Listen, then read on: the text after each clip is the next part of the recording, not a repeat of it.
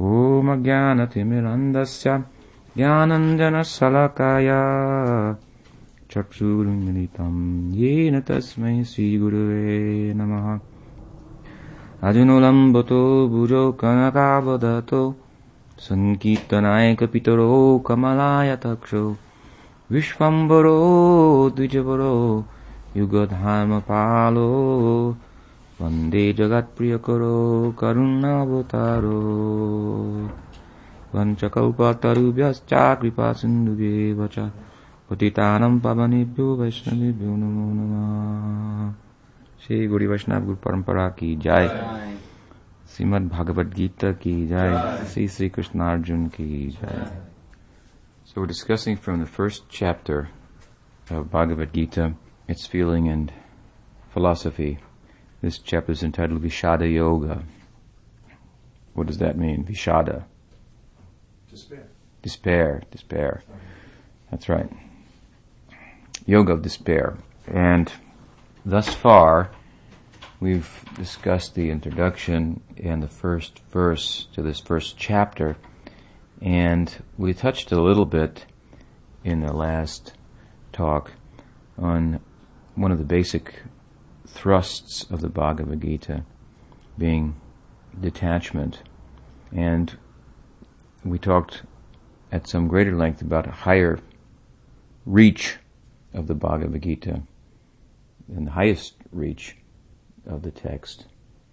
And as we come from text 1, which brought us there to some extent, as did the introduction, down now to text 2, we go from such higher topics, the furthest reach of the text, and beneath that, a basic thrust of the text is a detachment and sacrifice to some very basic points in text 2 through 14 or so, where some of the other players in the Mahabharata are introduced in the Bhagavad-gita, and it's not at random that they're introduced, because as we know, Bhagavad-gita stands on its own as a book, even though it is part of the Mahabharata. We mentioned in perhaps the previous class that not everything in Bhagavad-gita is spoken directly by Krishna. Sanjaya is speaking, for example, here, and still all of these words of Sanjaya are equally important, and the names of the persons mentioned in these texts are important as well. I've described the first 6 chapters of the Bhagavad-gita as the psychology, yoga psychology of the Bhagavad-gita, whereas the middle 6 chapters are the theology, and the last 6 chapters are the metaphysics of the Bhagavad-gita.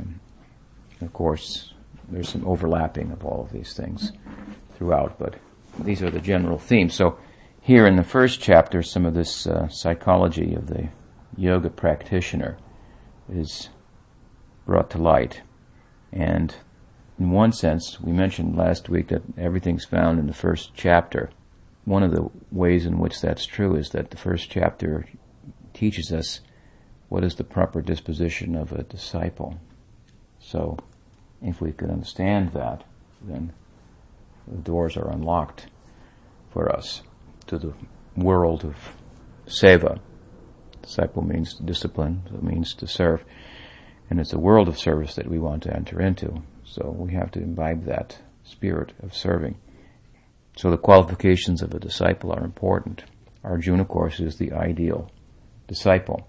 And one of the ways in which the Bhagavad-gita works is, as all of Scripture does, it works to teach us by directly stating the fact or the truth and indirectly stating it by way of contrasting that a particular truth with something else, that which is not true. So the perfect disciple is Arjuna.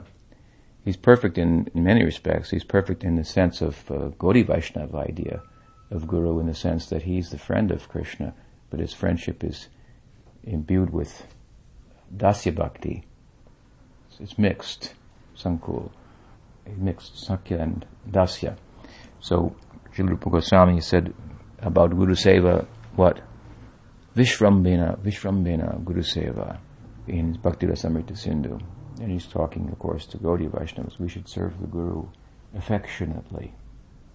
So he hasn't said reverentially, but affectionately. So it's a kind of a cross between reverence and affection that we find in, for example, Arjuna. He's a friend of Krishna, but he's also a Dasya Bhakta, or his friendship, his Sakya Bhakta, but it's mixed with Dasya Bhakti. So he's the perfect and ideal Guru. In the second chapter, he'll take discipleship.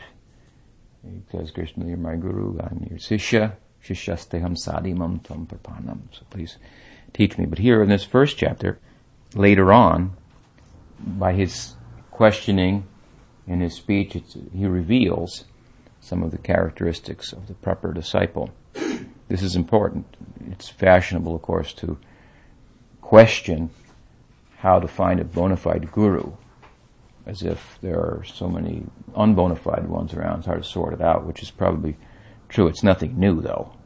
Nowadays they say I've heard that these Western gurus are particularly questionable and unbona fide, but India, of course, is the land of unbona fide gurus. You couldn't find more in any one country, and some of them have come here too. But sometimes I respond to this query that has how to find a bona fide guru by advising that learn what it means to be a disciple. Because if we learn what it means to be a disciple and actually imbibe those qualities, then it will be possible for us to see things that perhaps before we couldn't see. A fellow from the Sangha who's been chanting under some internet kind of guidance or inspiration from myself wrote recently that he had read Sridhar Maharaj's words with regard to discipleship when he commented in Sri Guru's Grace on the famous Bhagavad-gita sloka from the 4th chapter, Tadviti Pranipatina Pariprashnena Sevaya. Some of you may have read those words of Sridhar Maharaj, those comments, and among other things, one of the things he said is we shouldn't come cutting a return ticket to our Guru, but with bags packed and I'm here to stay. I've moved in. Something like that. So anyway, when he was reading that, he remarked, he said that he could see he was far from that standard. And that's important. We were having a brief discussion about this before everyone came. That Rupa Goswami has taught that it's only a few consecutive words, but there's volumes of meaning to each of them and in between. He says that Adogu Ashray, we should take shelter of the Guru, Shiksha Dikshadi. We should get Shiksha from him, initiation from him, and serve Guru Seva Vishwambena. We should serve the Guru affectionately. So those aren't just to skip over. The first one is we should take shelter of a Guru. It means we should sit in the proximity of the Guru and hear for some time. This is ideal situation. We should hear for some time, and he should dispel doubts. That's the business of the Guru, to dispel our doubts by invoking the pramana, the evidence that is accepted in the tradition. You should explain why it's the evidence, the Shastra and so forth, and then step by step remove our doubts. And as we become convinced and educated and acquire sambandha gyan, proper knowledge, then we should take initiation. So some preparation is useful. That this planting of the seed may take effect. That's the plow of Haldar Balaram, to plow the field, to make it fertile for seed planting. He appeared first in the womb of Devaki, made her ready, then appeared as miscarriage, while actually Yogamaya transferred him to the womb of Rahini. And making it ready, Krishna appeared. That is Diksha in Bhagavatam. Devaki's receiving Krishna from Vasudeva. So it's about a transformation taking place, like becoming pregnant, a big change in your life. So it's important to know the qualifications of the disciple, and this in the context of understanding that who's a proper guru. So this chapter deals with that to some extent. Not directly, but as we'll see from reading it, that insight can be drawn from the text. As we began discussing this chapter, we mentioned last week that it is often kind of skipped over and thought to be just a carryover from the Mahabharata that is not as important, and Mahabharata overall may not be as important as the Bhagavad-gita. If you got the Bhagavad-gita, you could do without the Mahabharata.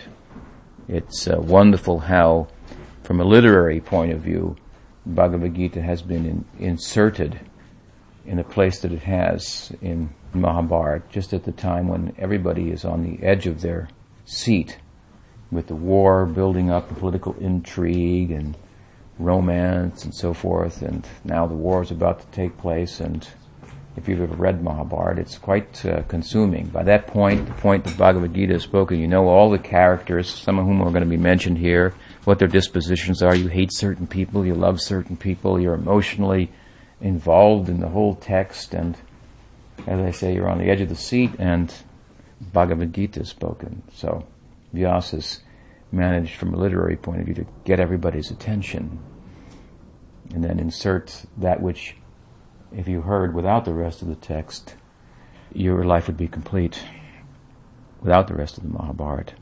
Mahabharata's kind of like a tabloid.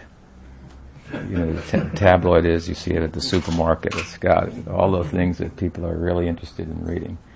But Vyasa inserted something very substantial in there as well, Bhagavad-gita. So in this first chapter, as I say, important information. What are the qualities of a disciple? And as I mentioned, the text moves by teaching directly and indirectly. So by way of contrast, here in text 2, and for a few verses, we're going to hear about what a disciple is not. So if Arjuna is the perfect disciple, who's the epitome of Guru Druha, someone who's merely a burden to the Guru in the name of being a disciple? In Bhagavad-gita, who can say? Duryodhana, the dirty fighter, as his name means, Duryodhana. Sanjaya Uvacha, Drishtva tu pandavanikam vidham Duryodhanastada acharjam upasangamya raja vachanam abravit. Sanjaya said, after seeing the battle formation of the Pandavas' army, Prince Duryodhana approached his guru and he spoke the following words. Comment. Madhusudan Saraswati says that the word tu, but, implies the superiority of the Pandavas. The words abravit, spoke, and vachanam, words, placed together, appears redundant. However, this usage indicates that Duryodhana's speech, although brief, was possessed of more than one meaning.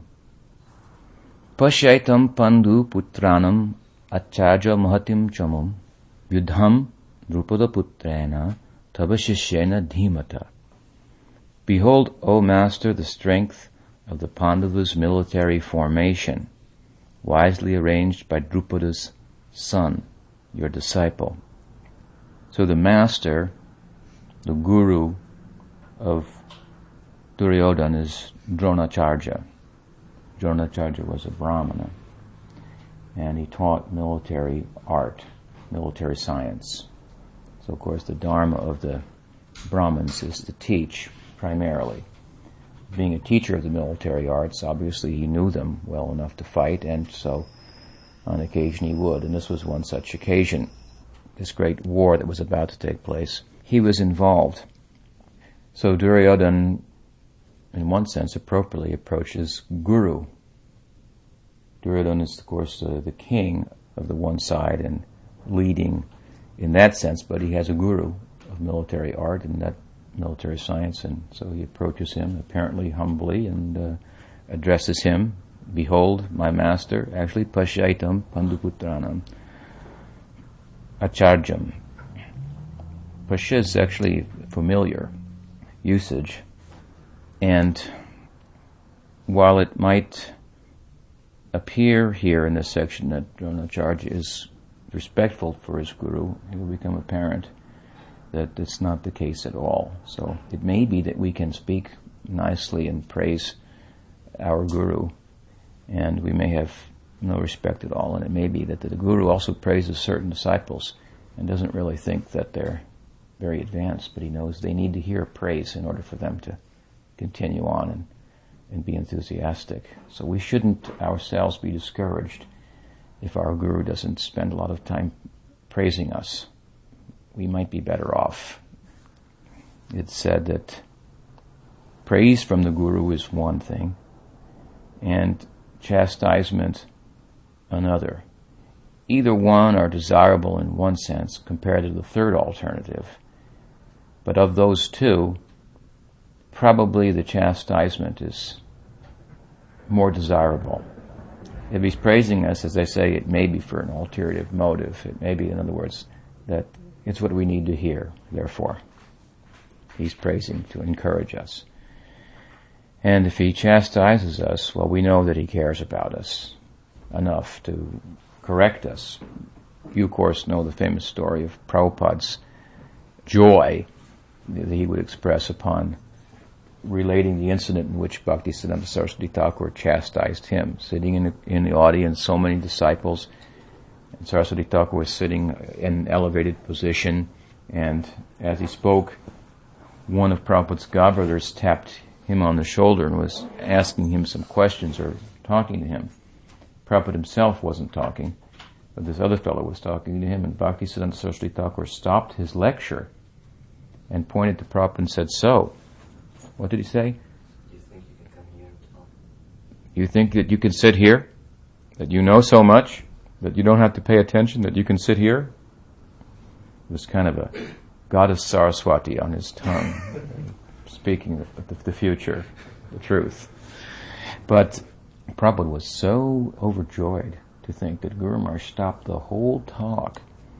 And I was paying attention, actually, but somebody was trying to distract me. He cared so much about me, he would stop his whole talk to chastise me. This is the way he took it. And usually, of course, we'll take it. If our Guru chastises us, then well, what kind of Guru is that? He doesn't understand me. Why should I listen? Although we may go home and our husband may, or our wife may chastise us day and night, and we take it, or our children harass us and order us around. But if the sadhu tells us, raises his voice, he's not a sadhu. So we should understand those two things, and we should try to see that we secure either the glorification of praise from our Guru or his chastisement. But the third thing, which I haven't mentioned, is most undesirable, and that is indifference. So if our Guru becomes indifferent, then we know that we're in a difficult situation. He thinks it's a waste of time. I've said so many things. I've set an example. I've tried in so many ways. It's a waste of time. Why should I waste my breath? So at any rate, here, Duryodhana is praising his Guru, Dronacharya, approaching him apparently respectfully. But, as I mentioned, just as the Guru may give words of praise and mean something else, so the disciple may give words of praise and not really have much regard at all. You know that Prabhupada used to tell also the story of how on the Rajmandal Parikram, instituted by Bhaktisiddhanta Saraswati Thakur, one year Prabhupada went on that, and Saraswati Thakur was speaking every night. They would camp, and then he would give a talk, and then they would go for the next so many miles to circumambulate the whole of the place of Krishna's pastimes. And on one night, it was announced that maybe they had camped in that one place for a couple of days, and this was the last night, and at this particular time, that you could get the darshan of one deity, Seshai Vishnu deity. And so an option was, in effect, by the circumstances, presented to the disciples, because Bhaktisiddhanta Saraswati Thakur was speaking at that time. So they had an option, apparently, to either go have the darshan, see the deity, or to stay and listen to Saraswati Thakur speak. And Prabhupada, of course, opted. Sridhar Maharaj was there too, and he opted as well to listen to Bhaktisiddhanta Saraswati Thakur talk rather than go and see the deity. And it was marked by Bhaktisiddhanta. Prabhupada noted years later that Guru Maharaj noted that I was a good listener, because when I was recommended for initiation, and he gave me initiation, he said, "Oh, this boy listens very well. This young man listens very well." And Prabhupada was thinking he must have been thinking of that occasion when I stayed to listen and pay close attention. So we should pay close attention. We should be a real disciple, and we should not want that our guru becomes in any way indifferent to us. It is said, that first class Shishya will be one who understands what the guru desires and does it without having to be told. Second class will wait to be told and then do, and the third class, even after being told, will not do.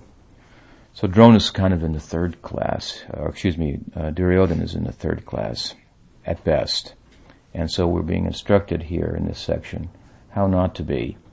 He has glorified his master by addressing him as such, O Master, Acharya, and he's advising him, appraising him of the situation. The strength of the Pandus' military formation is wisely arranged by Drupada's son, your disciple.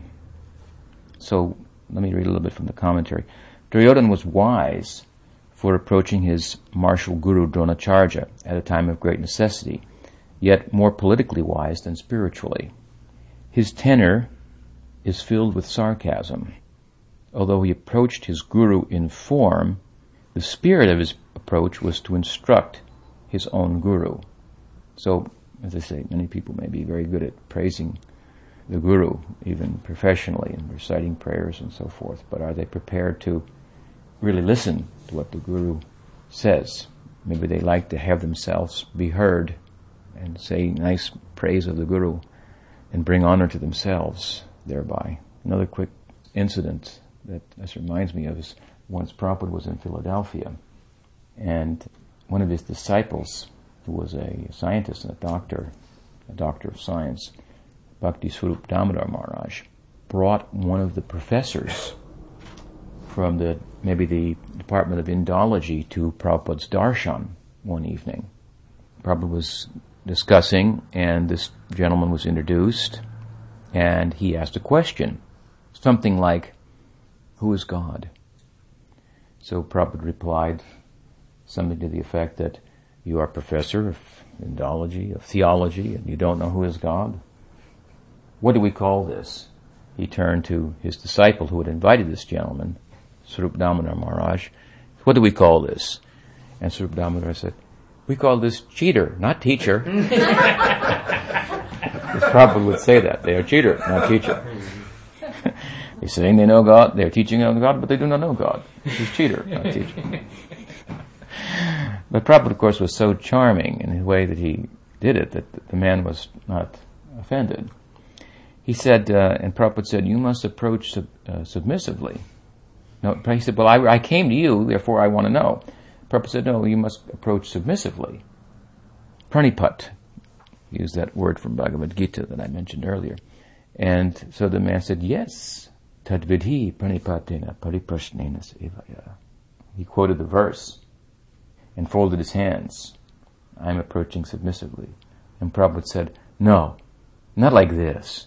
He said, "Like this." And then he pointed to all his disciples with shaved heads.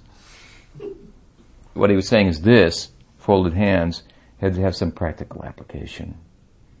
Anybody can fold their hands. So anybody can say, "Yes, Gurudev, you're great," and so, but who really believes it? If we believe that, as they say, actions speak louder than words. So Duryodhana here is praising his Guru Drona, but really he doesn't have much regard for him. Actually, he's trying to instruct him here. Although he approached his guru in form, the spirit of his approach was to instruct his own guru. He approached Drona to induce him to fight harder for the cause by mentioning that the Pandav's army was arranged expertly by the son of Drona's old enemy. Duryodhana considered that his teacher Drona was to an extent the cause of his difficulty, for it was Drona who, out of impartiality, instructed Drishtadyumna in military science, and now it was Drishtadyumna who had arranged the military formation of those who opposed him. So he says, "Oh, my master, just see, behold, He says, he's really saying, look at this. Look what you've done. Sounds like he's glorifying, but if we look closer, no, look what you've done. The strength of the Pandava's military formation, he's saying, it's actually formidable. And it was arranged by Draupada's son, who was one of your disciples in military science. Dronacharya had a difference with Maharaj Draupada. They were actually, I think, on friendly terms at one point in their youth. And as time went on, Draupada actually acquired a kingdom. And in the course of doing so, he looked a little differently at Drona and insulted him. And Drona took it to heart, and he arranged, I believe, for his disciples, Arjuna in particular, to capture Draupada, to conquer his kingdom. And so Draupada made a vow that he'd have a son that would kill Dronacharya. So he prayed for such a son, something to that effect. And this son was Dristadumna. And this son came to Drona and asked to be taught in military science. And Drona knew, this is the son that Draupada has prayed for to kill me. But I'm a Brahmana, and my service to the community is to teach, so I'll teach in the military arts. So while that was a good quality of Drona's, Duryodhana is criticizing it here, saying, "Oh, you fool. Oh, Gurudev, you fool. Just see, you're the source of my trouble. Here I am trying to get the kingdom, and my opposition, their army, is powerful, and it's been arranged expertly by a person who is destined to kill you that you personally trained in the art of military science." Nonsense, he's saying. So this is the spirit of his glorification of Drona. And Drona, of course, is not a fool, so he's listening to this and not appreciating it very much. So Dristadumna was Draupada's son. He was born of Draupada's desire for revenge against Drona. After Drona sent his best student Arjun to capture Drupada for breaking his word of honor, Drupada performed a sacrifice to get a son who would kill Drona. Dristadumna was that son. Drona knew this, yet he did not hesitate to instruct him in military science, owing to his commitment to Dharma as a teacher over concern for his personal safety. At the outset of the battle, Duryodhana proved himself to be well versed in politics and diplomacy. In form, he was competent to lead, but he lacked spiritual substance. Substance aside, artful was his speech, and its implications far-reaching. Knowing that Dristadumna alone might not be considered sufficient cause for concern, he pointed out other prominent members of the opposition, mentioning those who might trouble Drona, who, along with others, were only circumstantially on the side of Duryodhana. So other characters now are going to be mentioned as well, who are on the side of the Pandavas. Atra Sura Maheshvasa Bhimarjuna Samayudhi Yuyudhanubhiratas Cha Drupadas Cha Maharata.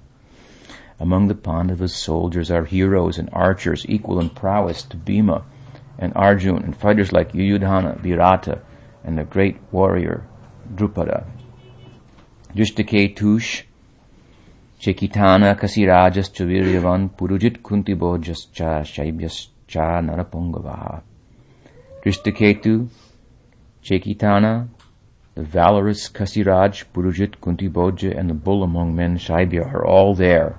Yudhyamanush Cha Vikranta Utamo Jas Chaviryavan Sobhadro Dropade Jas Cha Sarva Eva Maharata. The mighty Yudhamanyu, the valorous Uttamoja, Subhadra's son, and the sons of Draupadi are all great warriors. There are some technical terms in these verses. The main term is Maharata. It's used in texts 4 and 6 to describe some of these heroes. Maharata is, I think Vishwanath Chakravarti Thakur went into some detail in his commentary explaining the Atirata, Maharata, and different grades of warriors. One could kill 10,000 men, another lower down 1,000 men, and then lowest down, and second to the lowest down could deal one-on-one and be victorious. And the other one was like a half a rata. It's hard to imagine one man defeating 10,000 others. But then again, you've seen the movie Rambo, maybe, or heard about it. So even modern society has some sense that some people are extraordinary in their military valor and prowess and can do the impossible. Suffice to say, they were great warriors. They were very powerful people. Some of these mentioned here. Commentary. Duryodhana's choice of words continues to be significant. Here he directly mentions Drupada in an effort to secure the allegiance of Drona. He mentions Arjun only by way of comparison, taking emphasis off him personally because he is dear to Drona. Drona will rise to fight against those of prowess like Arjun, but fighting personally with Arjun is nothing for Drona to be inspired about. Of course, Arjun was the prize student of Dronacharya. So Arjun has been mentioned, but by way of comparison here, directly to bring him up and say, you get to fight with Arjun's on the other side. This is not, he knows this. This is unfortunate circumstances that he's on the opposite side from Arjun. So, hearing about Arjun, that you're going to have to fight with him, is not something that Drona would be inspired about. Duryodhana also betrays his own fears by mentioning Bhima. Bhima vowed to personally kill every one of Dhritarashtra's 100 sons with his own hands, and he was quite capable of doing so. So Bhima was the real fear personally of Duryodhana. He was Duryodhana I, the principal of the 100 sons of Dhritarashtra, so he wouldn't be missed. And of course it was Bhima ultimately who did deal the personal death blow to Duryodhana. After Duryodhana finishes naming the prominent warriors in the Pandavas' army, he will have to bolster his own courage by naming the great warriors in his own ranks. So he's actually praising the army of the Pandavas here. But as I mentioned, sometimes praise of others isn't really what it seems to be. So he's praising these other members, but he's really betraying an inferiority complex on his own. Sometimes we do this. We become attached to a great person and we praise him and so forth in an attempt to make up for our own shortcomings, or to overlook them, to obscure them, to not pay attention to them as we should. Really, the effect of associating with great persons is that we should become a great person, and that's the teaching. But we have a tendency to glorify that person to the extent that a thoughtful person will wonder, will detect our own inferiority complex and question the very nature of that glorification, how shallow or how hollow it is. So we should avoid this. We should know, as I say, that the teaching of great persons is that we should become a great person. So it's said that, what? Amar Guru Jagat Guru. My Guru is the best Guru. This is a Kanishta Adhikari mentality. Now that sounds perhaps odd. We should think that, so let me explain. We should think that our Guru is the best Guru, but we should think about it in this way. My Guru is the best Guru because he's my Guru, and for me, he's best. And this Guru is the dispensation of Krishna for us locally. Krishna's everywhere and nowhere to be found. He's lost in his Leela, for that matter. But through his agent, he comes to minister personally to us, so we should give full attention there. Sridhar Maharaj once taught us that if in your sadhana, Krishna appears to you and asks for some seva, you should ask him to wait a minute and go ask your Guru, is that the fellow that you've been talking about? He's asking me for service. Do I have your permission? So just to emphasize the point that this is the dispensation of Krishna that's been directed to us, or whom we've been directed to. So we should pay close attention there. And we should learn from paying close attention that what we are to become, that it's not sufficient for us just to say, my guru is the best guru, and not understand the significance of that, in what sense that could be true, and that statement could be more than just a Kanishta Adhikari type of mentality. What do I mean by Kanishta Adhikari mentality? We learn that classically a Kanishta Adhikari sees God in the deity, but not in the devotee. Doesn't stop to think that the devotee established the temple. The deity was willing to come because the devotee invited the deity. I came to see the deity. I don't want to see Maharaj. Or sometimes the Maharaj who has perhaps established the temple, somebody comes in, maybe a Hindu gentleman with his family, kind of goes through the middle of the talk, ignoring it, walks up to the deity, puts a paisa in the box, and goes out. I mean, it's not a bad thing, but he's not tracing out the higher manifestation of the deity in the form of the Vaishnav, without whom he wouldn't know to go and offer his pranam to the deity and put some money in the box, and so on. So similarly, Krishna is not alone and is surrounded by his devotees. If we are to approach Brajendanandan Krishna, then we will come in touch with so many things that make Brajendanandan Krishna what he is. Krishna without Shakti, God without Shakti, that is Brahman. God with Shakti means God becomes more beautiful, more of what Brahman actually is, the Absolute is, shines in the rays of his Shakti, his Swarup Shakti. So if we are to come in touch with Krishna, Brajendanandan Krishna, Braj Krishna, Krishna Vrindavan, then we have to come in touch with Krishna's associates, whom he's always with, and the sense of Radha's importance has to come to light. So when we hear, like Mirabai, for example, was known for singing many beautiful songs about Krishna, but Sridhar Maharaj taught, in the songs we hear nothing about any of the associates of Krishna. So what is that experience of Krishna? She's talking about Braj Krishna, but nobody's there with him but her? No, it doesn't work like that. So similarly, Guru has associates as well. We shall place our Guru in context of his associates. Guru Varga we call, maybe the godbrothers of the Guru, the associates of the Guru, and prominent disciples of the Guru for that matter, who may know something about his teaching and his vision and so forth. So there should be some regard for them, for those type of disciples, from the disciples who don't have that insight. Practical. So when we say, my Guru is the best Guru, then the expression of this that we're critiquing or criticizing is when it's praise of the Guru in name, but it doesn't translate out into any practical understanding of how that Guru and his teachings are manifesting and teaching. It doesn't translate out into respect for his associates or for his leading disciples. I only want to hear from Gurudev. I don't respect anybody else. This is the same Kanishta Adhikari mentality where we just see the God in the deity. It's an extension of the same idea.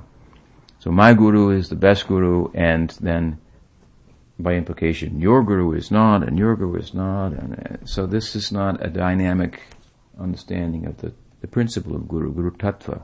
Really, we are servants of divine faith, and we are not to say how that will manifest, where or why, but we are to regard it wherever it does. And it should be startling to us. That's the norm. You understand? We might think, well, it should happen here because this is in line, and it should all, but sometimes it doesn't. It happens in another way. And the whole thing is miraculous. How it happened to us, we'll think, was miraculous. We'll think, I wasn't qualified at all, but it happened. It's just a miracle. Unexpected. But then we start to think that it should be it has to come in this way because we give some Siddhanta and teaching and so forth. But the fact of the matter is, it's an uncommon event. And Krishna appears when he appears, where he appears, to what extent, when he wants. And wherever he does, and to whatever extent, a Saragrahi Vaishnav, an essential Vaishnav, who's worshipping his own Guru essentially, will see the divine faith of others as an extension of the manifestation of Guru that he's experienced, and have regard for that. It's not our business that we know something more, higher teaching, to trample on the understanding of others at a lower level because they've not come to our higher level, which we may only know about theoretically anyway. When we do that, we become in a lower position than even those persons who don't know as much as we do. They know more. Bhaktivinoda Thakur was very keen on emphasizing this point. The true beauty, true elegance is knowing one's adhikar, one's position, and acting accordingly. Whereas acting other than what is one's position, that becomes a mess. It makes everything a mess. That's very ugly. So we should see the beauty in others who are acting according to their realization and progressing in divine faith. We can encourage them to go further, but simply by telling them, you're in a lower position, we're in a higher position, this is probably not the best way to be encouraging of divine faith. So that divine faith, that is worshipable by us.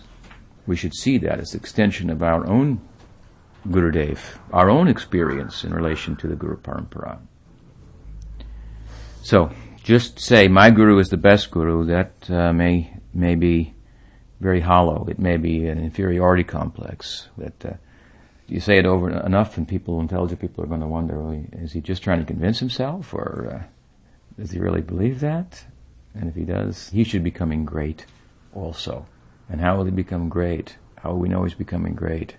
By becoming humble. Because humble means that I've come in touch with something that's great. And I recognize that. So if I'm actually in touch with that, therefore I'm becoming great, that's the objective, to come in touch with that, then naturally I will feel humble. It's so great, infinite, and I am so small. Really, if we are to approach the infinite, being finite, our natural experience will be the contrast. How finite and tiny I am, and how great is infinite. I cannot say how great it is. That's how great it is. It's not possible to say how great is God. But I can say some things. I know I'm not great in comparison. And this is, of course, then the greatness of someone. This is Mahatma. There's only one great soul, that is Krishna. But there can be 2, 3, 4, so many. And whether that's plural, who say, Krishna's great, Krishna's great. This way they become great. So we should praise God and Guru, but it should not be hollow. So when we hear the praise, we should look to see, is there any substance to his words? And Duryodhana doesn't have much substance here. Duryodhana finishes naming prominent warriors of the Pandavas' army.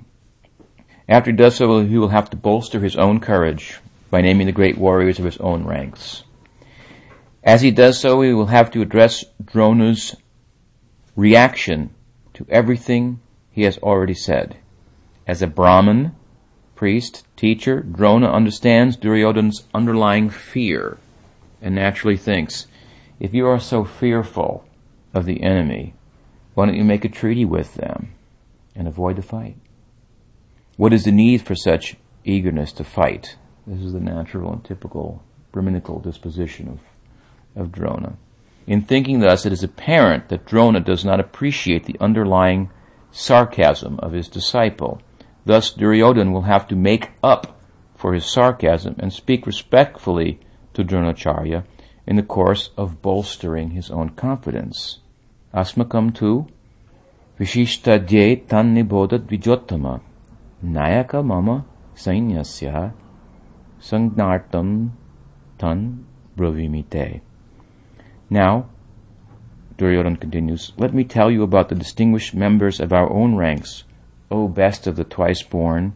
The leaders of my army are Bhavan Bhishmascha Karnascha Kripascha Samatingaya Ashvathama Vikarnascha Somadatistataivacha Anyecha Bhava Sura Madarte Tyakta Jivitaha Nana Shastra Praharanaha Sarve Yudha Visharadaha.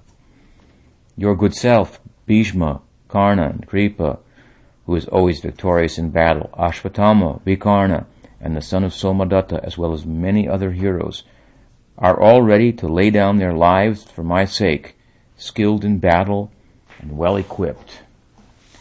Duryodhana has said, O best of the Brahmins, so he's been speaking sarcastically.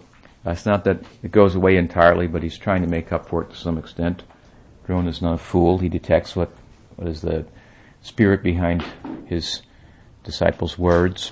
So Duryodhana says, O best of the twice born, and glorifies him first. Then he mentions Bhishma, then Karna, then Kripa, Ashvatthama, Vikarna, and the son of Somadatta. So there's an order to all this. And this Duryodhana, he's very, very artful in his speech. He's very, very politically astute. He was a great king by material standards. Actually, the people were happy under his rule. But spiritually speaking, he was a real zero. As I mentioned earlier, his name, Duryodhana, means Duryodhana. It means dirty fighter, really. And that means adharma. He was prepared to go against the dharma for the sake of his own satisfaction. And this is, of course, as we'll see, contrasted with Arjuna. Such a contrast. So here, Duryodhana says that his warriors are prepared to die for him. Actually, Suramarate Tyakta Jivitaha. It really means who have died. Literally means who will die for me. He says they're prepared to die because that's the future. He's saying it as if to say, well, they're that committed to me that they're prepared to die. But literally it means they will die for me. And so the commentators have brought this out. When someone utters the truth unwittingly, it is said that Saraswati, the goddess of speech and wisdom, speaks through him. So unwittingly he has said, they're prepared to die for me. They will die for me. And of course we'll find in the 11th chapter when Krishna shows within his Vishvarup, the Kalarup, his universal form, he shows the form of time also, that time I am. He shows this. In that time he shows him killing as time all of these soldiers on the army of Duryodhana. So it is said that the goddess of fortune appeared on the goddess of, learning, Saraswati, appeared on his tongue. Truer words were never spoken. Yes, they will all die. It's a fact. That this is the case here, for what Duryodhana says will undoubtedly come true. His warriors will all die for him, as will he himself.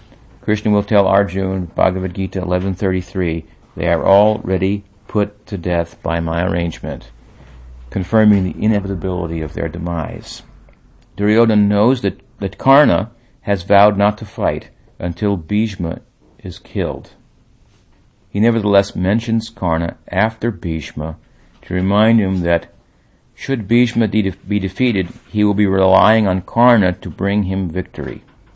So there's some history to this where Bhishma actually, Karna's caste was unknown, but he was a great warrior in terms of his prowess. Actually, he was also a warrior by his birth, but it was unknown that he was actually the eldest son of Kunti and the eldest brother of the 6 Pandavas instead of the 5 Pandavas. But like I say, his caste was unknown, and Bhishma criticized him before this battle. He called him that kind of Rata who can't even fight half a person. And Karna took offense at this and called him an old man and said that he wouldn't fight in the battle until Bhishma was defeated. So Karna actually sat it out, the battle, until Bhishma was defeated, which was really the end of the war for the most part. And then Karna came on just to be slayed himself. So Duryodhana he knows his position is weak. He's praised the Pandava army, but only to try to rally his own troops. And he's dealing with people whose commitment to him, which he says here, they're prepared to die for me, whose commitment is actually not very solid. People are on his party, on his side, a number of them mentioned here, by circumstance only. Whereas in spirit, they're on the side of the Pandavas.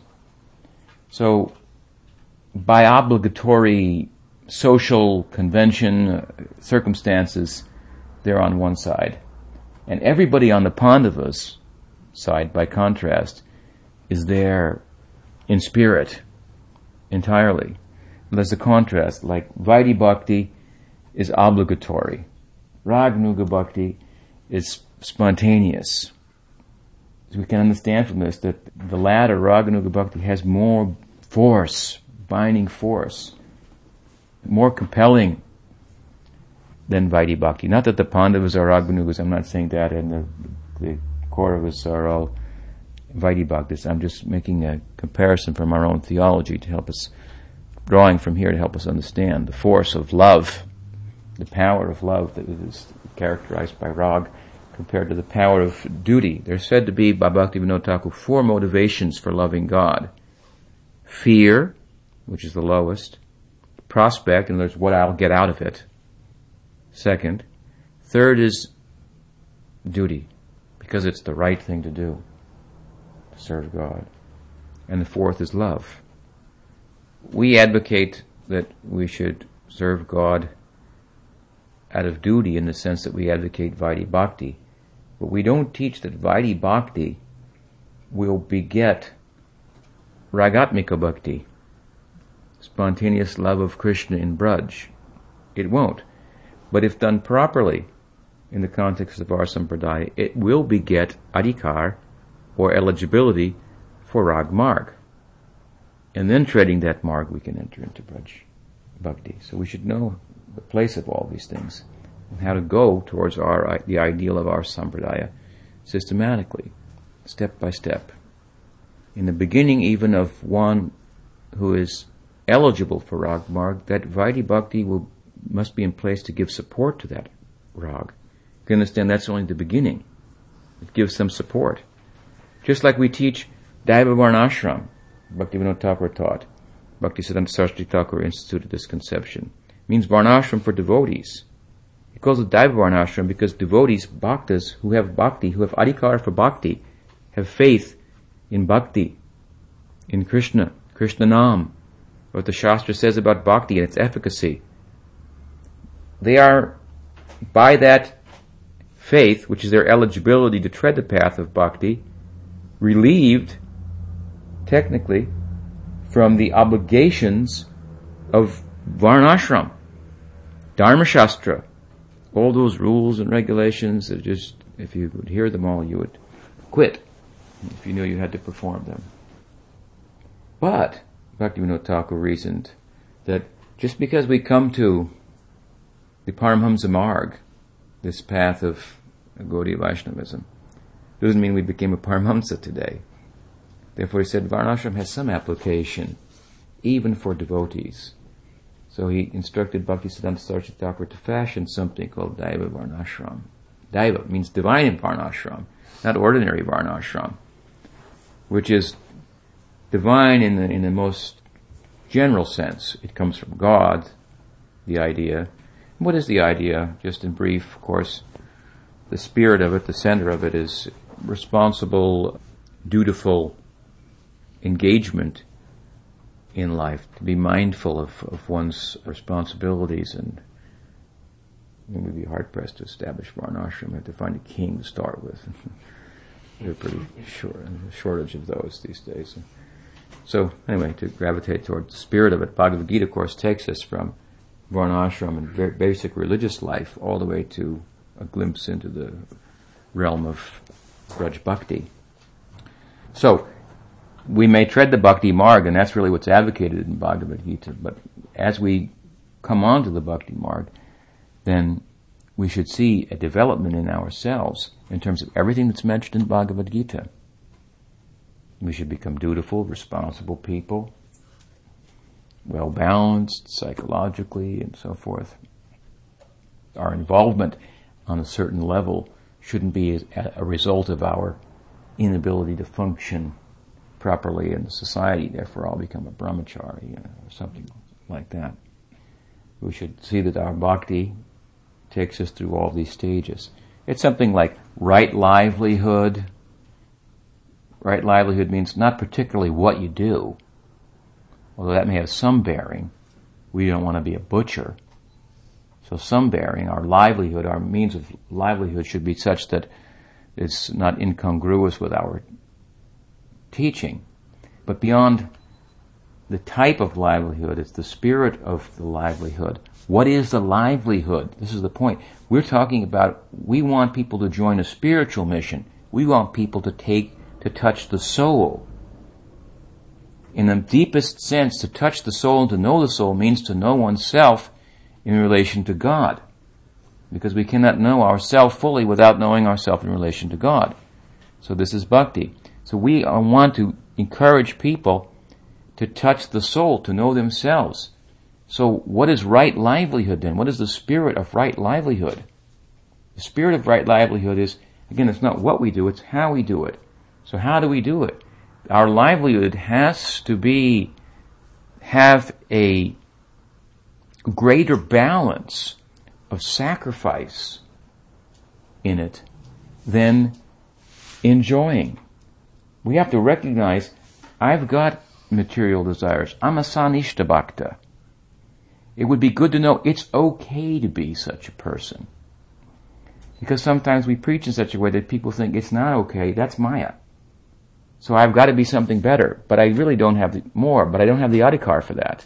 So I try to do it artificially, and then we make the whole mess of Gaudiya Vaishnavism. We need a Bhakti Vinod Thakur to come and sort it all out again. History repeats itself. And sometimes in a place where you'd least likely expect it, in the very mission of the Parivar of Bhakti Vinod. So there has to be if it's to be spiritual, our livelihood. Spiritual means sacrifice. Love is based on sacrifice. Arises out of sacrifice. So there has to be a greater balance in our life of material pursuit and material desire and so forth, of sacrifice.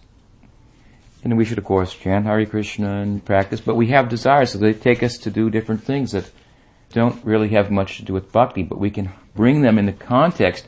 We can make our whole life give it a spiritual color to the extent that this greater balance of sacrifice is there. So sacrifice for the cause of the Vaishnavas, for the deity, for the work means money. Money means power to enjoy, and it means power to make advancement, at least in this stage of life that I'm talking about, this stage of bhakti. Because if we take that money and some greater balance we give for sacrifice to the spiritual cause, then that's the balance I'm talking about that makes our livelihood right. We have a right to a livelihood. Otherwise, then we don't have a right to that livelihood. We've ignored from where it's coming, from where our livelihood has come, from God. So to acknowledge that, this is right livelihood. So whether it be money, energy, expertise, we've learned if you have to work in the world, you have to learn something about the world. It's very practical. A mission of devotees that's simply engaged in Krishna's work, a higher stage, alone, requires some support. They have no time to support themselves. Neither is it really appropriate. If they have that adhikar, they're doing only Krishna's work, and whatever Krishna gives, they live on that. Sometimes Sridhar Maharaj said, in their mouth they didn't even have enough rice to go around. So when we give sacrifice to that, see that flourish, so that they have enough rice to go around, for example, we make progress. We grow. What is the fruit, immediate fruit of right livelihood? What is it? Gyan.